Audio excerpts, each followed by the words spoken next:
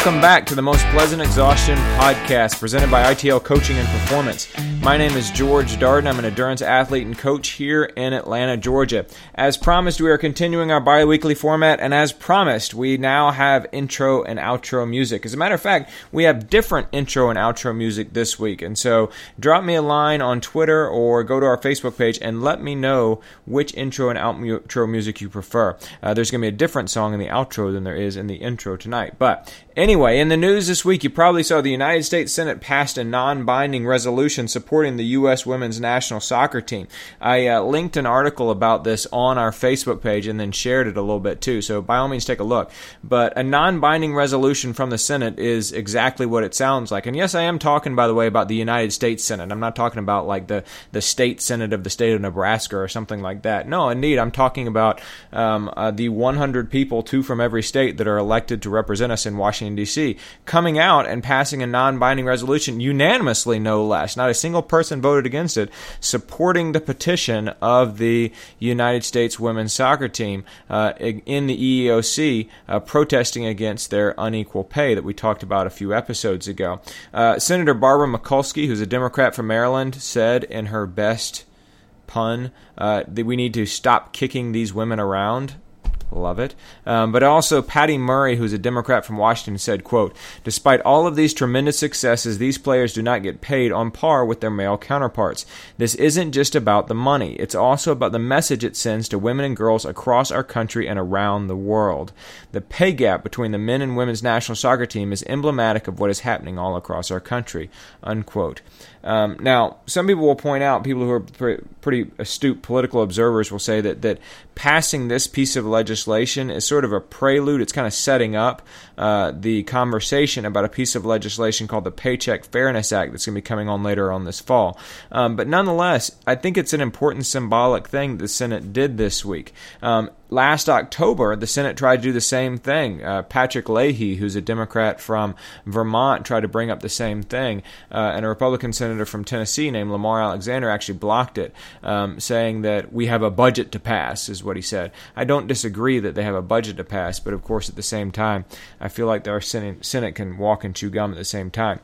Anyway, update on that, and by all means, as that continues to progress or change, I will continue to talk about it on this podcast, because I do think it is a very interesting thing, and I find myself thinking about it a lot. I also found myself thinking this week about a lot of life issues and how they relate to sport. I mentioned a few weeks ago that I moved and that I'm now broadcasting from a different place. My family and I moved into a new home in Marietta, Georgia, where I'm now living, which has been great so far, but we formerly had lived in a very small space, and now we're trying to populate an entire house with furniture. And so I have this home office, which is great, but I have to get a desk to actually go in the home office. I need to get bookshelves to put all the books on in the home office here. And so when I was looking at all of these different desk options, and Lord, there are a lot of desk options out there, I started looking a little bit more into standing desks. 2 of the athletes that I coach both have standing desks, and they both say that they're great. And in fact, there's all sorts of terrible things that have been associated with sitting over the course of the last several years in the United States. I've even heard that sitting is the new smoking in the United States. You might have heard that as well. That a lot of the same health ailments, be they heart disease or obesity or weight gain or just the general problems that come from sedentary lifestyles, are exacerbated by the amount of time that we spend sitting. I have a fairly long commute, which we'll talk about here in just a minute, and so I sit a little bit already. And so when I started looking into getting a desk for my home, I started thinking, well, do I really want to be sitting at a desk in my house as well? Maybe I should get a standing desk. In 2013, as you probably know, the American Medical Association actually adopted policy recognizing the potential risks of prolonged sitting and encouraging employers, employees, and others to make available alternatives to sittings. Obesity, like I said, heart disease, all sorts of other things have been related to that. I also looked up and found there were 2 studies in 2015, just last year. There was one that was published in Physiotherapy Theory Practices and another one that was published in the journal called Gait Posture that found that they had very high levels of hip activation while standing. And so the more you stood, 2 to a point, you would be able to activate more muscles in your hips and throughout your spinal column. And as long as you didn't tire yourself out, as long as you didn't overdo it, just like any other training, actually, you could potentially gain a lot from standing throughout the course of the day.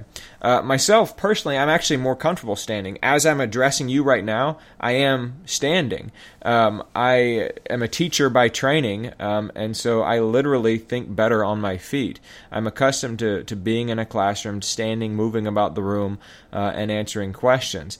And so I figured, well, if I had a standing desk, that might be a very, very positive thing. So I started looking into some of the studies from standing desks, or on standing desks particularly, though. There was an earlier study this year in 2016 from Stanford,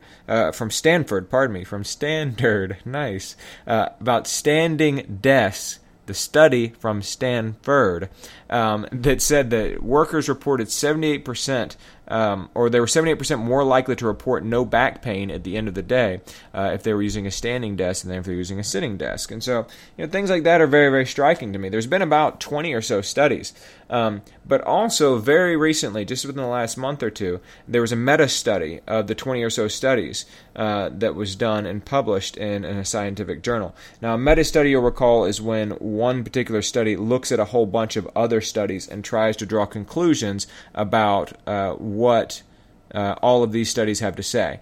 If we combine them all together, what is it that we can learn about a particular phenomenon? And it had a couple of interesting findings. First of all, it said that most of the studies, and there's only, like I said, been like 20 or so studies on standing desks particularly. Most of the studies have been kind of poorly designed. They had low numbers of participants, for example. They didn't engage really worthwhile scientific protocols and all that sort of thing. But even if you put that aside, they said that it looks like standing desks only make you stand for about 30 minutes to 2 hours more per day than somebody who doesn't have a standing desk. And so it's not like if you think about somebody who works for 8 hours a day, that one person sits 8 hours a day and the other person stands 8 hours a day. Rather, one person sits 8 hours a day and the other person sits 7.5 hours a day. And so it doesn't really end up causing you a whole lot more standing time. Only about 30 minutes to 120 minutes more of standing per day actually ends up taking place. The same was basically true for treadmill desks, if you've seen those, literally the desks where you sit there and you walk while you're standing and working. Treadmill desks only cause about 29 minutes more standing throughout the course of the day than people that have just regular old plain traditional desks. Pedaling desks, the ones where you actually sit and you pedal a bike under, only cause 12 minutes more of activity that is different from the activity or the lack of activity that characterize people at traditional desks. So people with standing desks, with treadmill desks, with pedaling desks, they aren't having drastically different experiences. They even looked actually at people who take walking breaks or they go for walks during their breaks from work, and they found that even those people only end up spending about 16 minutes less per day sitting than they would otherwise, only about 16 minutes more per day standing. But probably the bigger and more interesting finding of the study, and it asserted this fairly strongly, was that just because sitting is terrible for you, it doesn't mean that standing is really good for you. Just because you're doing the opposite of sitting doesn't automatically mean that you cancel out all of the health negative effects of sitting. And I think that's kind of important to keep in mind, not only in this instance, but in every instance. Going in the opposite direction doesn't necessarily solve anything.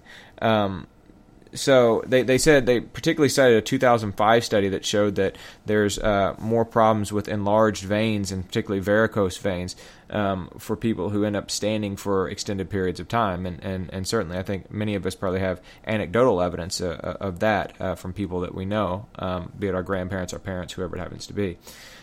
So I ultimately ended up opting to save about $600 and went with a traditional desk rather than a standing desk, just because I wasn't quite convinced by it. I still am very intrigued by the notion, though, and I'm going to continue to keep an eye on the research around standing and sitting, and particularly about the research on standing desks. Similarly, speaking of sitting, there's been a lot more research over the course of the last few years on commuting. And I found myself thinking about that a lot over the course of the last little while as well, because while I was considering getting a standing desk, I also said, well, I commute a pretty significant amount as well.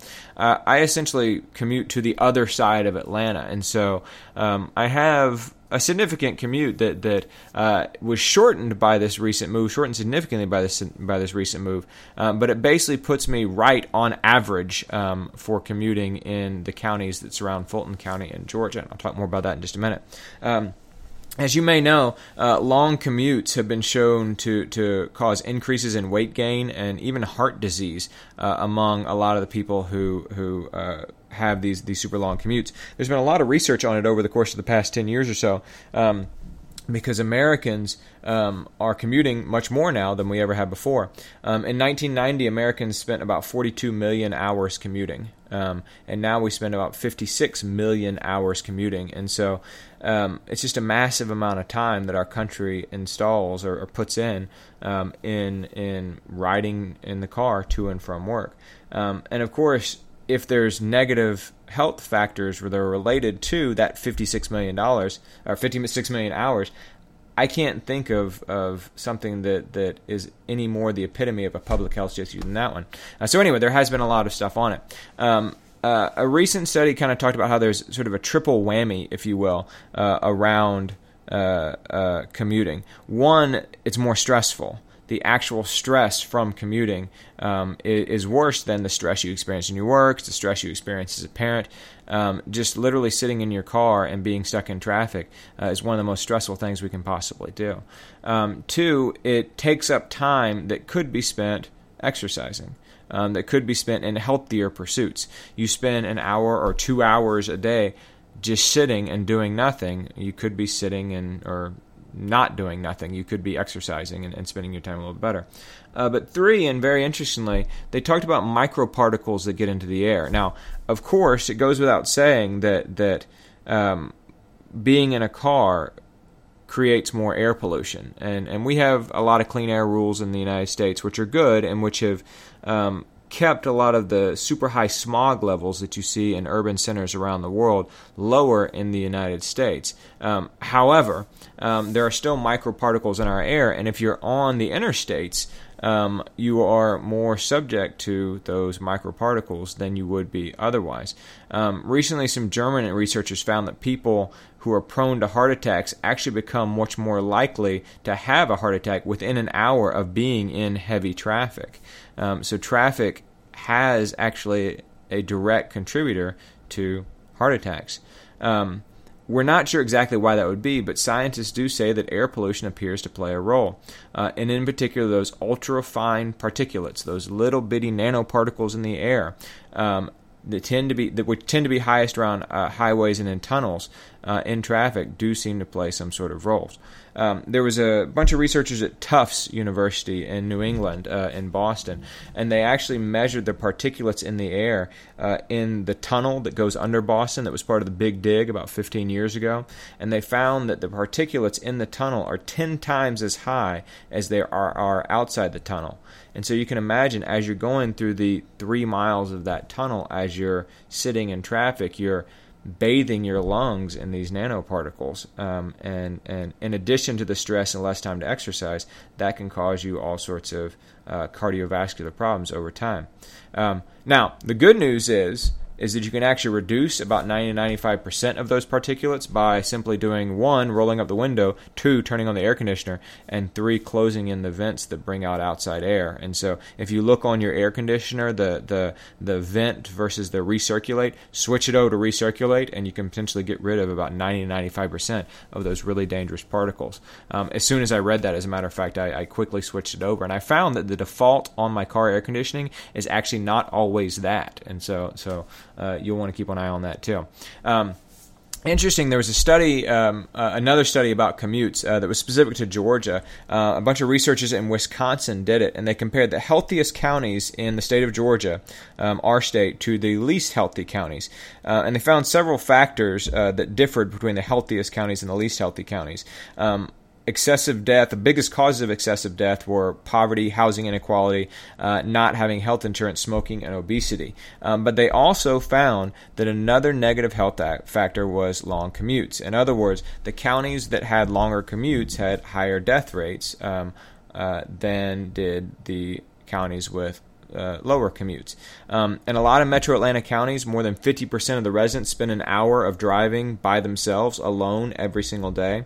The national median is about 29% of people who end up spending an hour driving alone each day. I'm a little bit on the high side of that, a little bit above that, but I was almost twice that prior to our move. All this commuting can cause high blood pressure, weight gain, and of course more air pollution, as we talked about before. The Wisconsin study, though, also focused on the social benefits or the social disadvantages of sitting in your car solo for that much time every single day. One of the researchers, Dr. Julie Willems Van Dyke, said, quote, "If you are sitting in your car, and particularly sitting in your car alone for long periods of time, it's going to cost you. Being in contact with people we feel emotionally connected to is important to health, and long commutes alone do have a negative effect on health," unquote. And so, kind of getting back to that what we talked about last time about exercising in groups. If you're isolating yourself solo, that actually has a very deleterious effect on your mental health as well as your physical health. By the way, two side notes, I guess. One side note is the worst offender for long commutes in Georgia is Paulding County, Georgia, which is to the west of Atlanta, a little bit farther out from here. I think Dallas is the county seat of Paulding County. More than 64% of the residents spend at least an hour driving alone each day. 64% of the people in Paulding County do that. And by the way, not for nothing, a second side note here. In 2013, there was a study from Stony Brook University that showed that long commuters, people who had long commutes, tend to be less politically engaged. That was particularly true for people who were poor and had to commute a long way. Those folks tend to be completely politically disengaged. In fact, the length of your commute has a bigger impact on your level of civic and political engagement than almost any other factor in your life. It has a bigger factor than your socioeconomic status alone, than your race, than your sex, than your gender, than even the amount of time that you spend working. The length of your commute is one of the most direct contributors to your level of political engagement, which I thought was interesting. The third thing that I've found myself looking up research on lately has to do with exercise and sleep.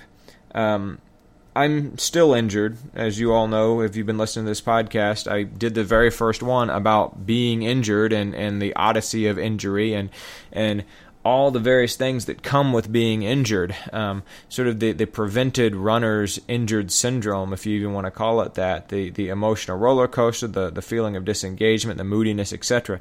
And I'm certainly still experiencing all of that, even though I'm exercising some now.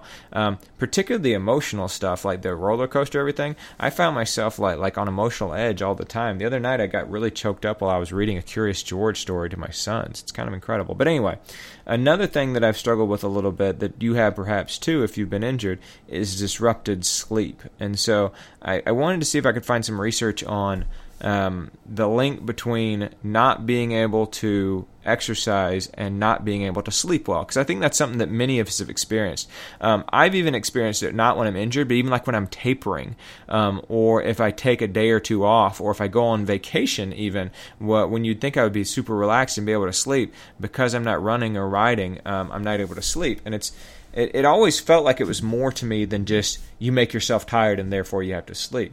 And in fact, there was a 2012 study that said just that. It was a 2012 study on the body's circadian rhythms. I think most people have probably heard of that idea of circadian rhythms and the body's internal clock, but maybe most folks don't realize that it's a real thing, and that in fact, over time, starting around middle age, around your 40s and 50s, the body's clock starts to break a little bit, and you don't sleep as soundly as you once did, and you find yourself being more tired in the middle of the day and stuff like that. So in 2012, a bunch of researchers, a bunch of psychiatrists actually, took a bunch of mice, and they wanted to study the impact that exercise had on the circadian clock, and on the circadian rhythms, on the body clock. And so they weren't looking at whether you could sleep better by tiring yourself out more by running, but rather if you would sleep better because your body's clock would be better regulated if in fact you exercise. So they kind of took a different tack on it, which I think is interesting. So can exercise fix a broken clock and thereby help you to sleep better? Now, they basically let the mice run whenever they wanted to run. Some of the mice, or not all of them, but some of the mice were able to run whenever they wanted to. Others were given access to running wheels only in the early portion of their waking time, and then others were given access to wheels in the later stages of their waking time. And so what would be like the equivalent of our morning or afternoon. And so you can kind of see where they're going with this. They wanted to see if first of all, if they could fix the clock by exercising, but second, whether exercising in the morning or the evening had a bigger impact. And what they found was interesting. After several weeks of running, the internal clocks, the circadian rhythms of the mice were tougher. They were sturdier. They were stronger. The rhythms of the body tended to fall into more predictable patterns, which meant that during their waking times, the mice were more awake, and during their sleeping times, the mice were more asleep, which is certainly something that if that carries over into human beings, is something worthwhile for us. In other words, exercise could fix a broken clock. They also found, second finding, that those who exercised in the afternoon had a stronger and sturdier circadian rhythm. In other words, exercising in the afternoon has a better effect on regulating your circadian rhythms than exercising in the morning. Now, this one stood out to me, of course, as it might to you as well, because so many of us who are busy professionals exercise first thing in the morning. I personally get up super early in the morning and try to get in the workout or get in the work prior to going to my job. I kind of combine it, and that's the way I'm able to shorten my commute and duck the traffic by doing it first thing in the morning. This suggests that if I could figure out a way to duck my commute some other way, and in fact exercise in the afternoon, that might have a better regulatory effect on my circadian rhythms, and it might help me actually sleep better at night. Now, the third thing, and this is important to keep in mind too, the mice who exercised at night, around the equivalent of 11 p.m. for us, and so those who came and exercised late, they actually had worse internal clocks. It actually had a deleterious effect on their circadian rhythms, and so that's important to keep in mind too. They actually were less able to sleep well because of the waking effect of the exercise. So the ideal time, according to this research, would be in the afternoon. The second most ideal time would be in the morning. And a non-ideal time, an unideal time, would actually be at night. At least in terms of your circadian rhythms, in terms of your internal clock. There, of course, are all sorts of other benefits of exercising besides that one. And so the fourth thing I did is the fourth group of research I've been looking at is the research around injuries. So yeah, I'm still injured, and so I'm still finding myself looking up stuff and reading research about injuries all the time. Not only to get a better sense of how they work and why they happen, but of course how to fix them, because I seem to be struggling. It's been 20 weeks, I'm coming up on 20 weeks since I had the procedure, the extracorporeal shockwave therapy, and I'm right here on the verge of declaring myself a failure in that regard, which is, of course, dejecting. Anyway, but there was a recent study that was published in September that looked specifically at impact loads, last September, that looks at impact loads. Now, quick disclaimer on using research to back up your prejudices. You've heard me say this before on this podcast. I, coming from a running background, very much believe that trail running is a good thing, and that if you run on soft surfaces, you will become a stronger and less injured runner. But research doesn't actually support that conventional wisdom that I very much uphold is in conflict with some of the research that's out there. The research suggests that injury rates are the same for runners regardless of whether they run on trails or if they run on hard surfaces. Further, there's some evidence to suggest that running on trails, because of the twisting that your feet does, can actually be worse for Achilles tendinosis and Achilles issues in general, because it forces that turning, that shearing, to take place on your Achilles. Your Achilles, and I've talked about this a great deal with Carrie Smith, the physical therapist that we had on a couple of weeks ago. Your Achilles can take a lot of impact, but can only take it in a linear way. As soon as you start to twist it and turn it, that's when your Achilles starts to become injured. And if you're going out on trails, even though it's softer and even though the impact is not as hard on your feet, you still may get injured, and you might even be at a greater risk of injury. That to me is a complete anathema. I'm not entirely comfortable with that, because I feel like not only I've been preached to for decades about how much better running on trails are, but I've found through my own experience that running on trails, both as a coach and as an athlete, I found that running on trails makes you stronger and keeps you healthier. Further, I can actually take it out even a step farther. When I was talking to Will Kramer on this podcast a few months ago, I talked about how I've spent some time wearing Hoka 1-1 shoes. Now, I'm not a big advocate of Hoka 1-1s necessarily, and I certainly don't think that one pair of shoes works for every person. What I always suggest when it comes to shoes is you go to a running specialty store and you let them look at your feet and you run in several pairs of shoes. But I do think that what Hoka's can do, and what Conrad Stoltz, who's an Xterra world champion, said about them when he became sponsored by them, was that they softened up every ground that you ran on. That when you were running on pavement, it made it feel to your body as if you were running on trails, and so therefore it wasn't as hard on your body. Now, if impact loads don't matter, then that doesn't matter either. It doesn't matter if it's softening up, but I've always thought that softening does matter, and yet another reason why I've thought it, besides just running on that, is because running on trails is because when I've run in my Hokas, I've felt as if it takes less out of my body. I felt as if it's not as painful sometimes on my feet and on my Achilles than it is if I wear slider shoes. One workout in particular this past fall, when I was trying to hold it together and trying not to be injured, I started to run in a pair of Mizuno Ikadens, which are fairly slight racing flats, and I did about a lap of the workout, and it hurt a lot, and I switched it to my Hokas, and I finished the workout because the pain was bearable with the soft Hokas on, and it wasn't bearable with the much slighter and much harder Mizuno Ikadens. Now, anyway, back to this study. So like I said, that was a big, long disclaimer there on using research to back up your prejudices, because that's about what's kind of what I'm about to do. There was essentially a recent study here that showed that impact loads do in fact matter. And if I really wanted to stretch it a little bit, if I wanted to extrapolate farther than probably authors would be comfortable with me extrapolating, I could say, well, you're reducing the impact loads on soft surfaces, or when you wear soft shoes like Hokas, and therefore that would mean that impact loads or soft surfaces do in fact matter. So anyway, to the study, they took 249 runners, all female runners as a matter of fact, all of whom were heel strikers. There's been a lot of criticism of people who strike first with their heels, saying that they're less efficient runners and they're more likely to get injured. And so the researchers went ahead and just took all heel strikers and all women in order they wouldn't have to control for those differences there. And they tracked them for 2 years. So it wasn't just like they tracked them for a couple of months or for a few runs, but for 2 years worth of running, they tracked them via online logs.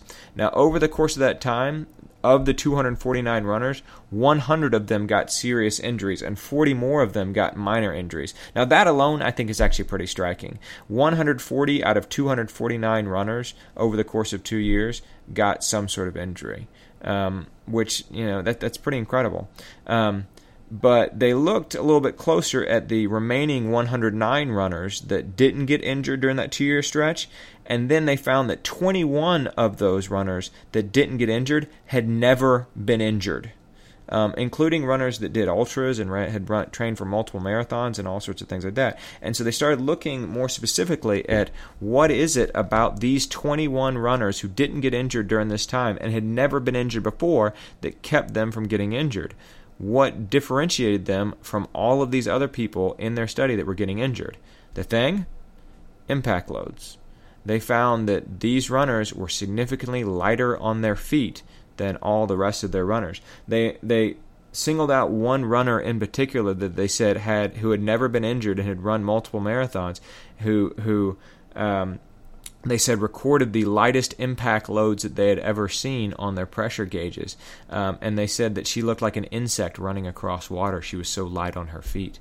And so the message here, the takeaway, is to run softly. Lift your feet and try to reduce your ground impact time. Try not to come down hard. Try not to be too clunky. And in fact, that can ultimately, potentially, make you less injured.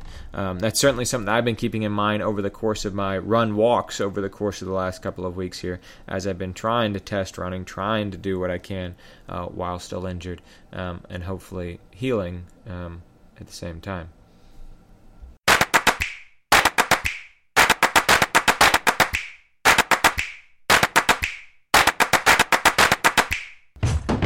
Thanks again for joining us on the Most Pleasant Exhaustion podcast.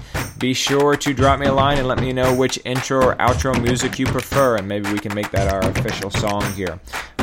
While you're dropping me a line, make sure that you visit me on Twitter at Pleasant Podcast, on the blog at mostpleasantexhaustion.blogspot.com, or on Facebook at facebook.com/Pleasant Podcast.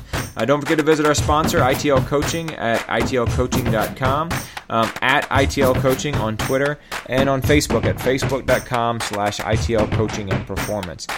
Finally, don't forget to visit our other sponsor, Casey the Travel Planner, my wife who was on with me a few weeks ago. You can visit her to book all of your travel for your various races coming up at facebook.com/Casey Travel Planner, MEV, or just drop her a line at casey@uga.edu. Right now, she is working on a trip that combines going to Big Sky with skiing in Jackson Hole, so she can do anything. Check her out. Thanks again for listening, and we'll see you again in 2 weeks.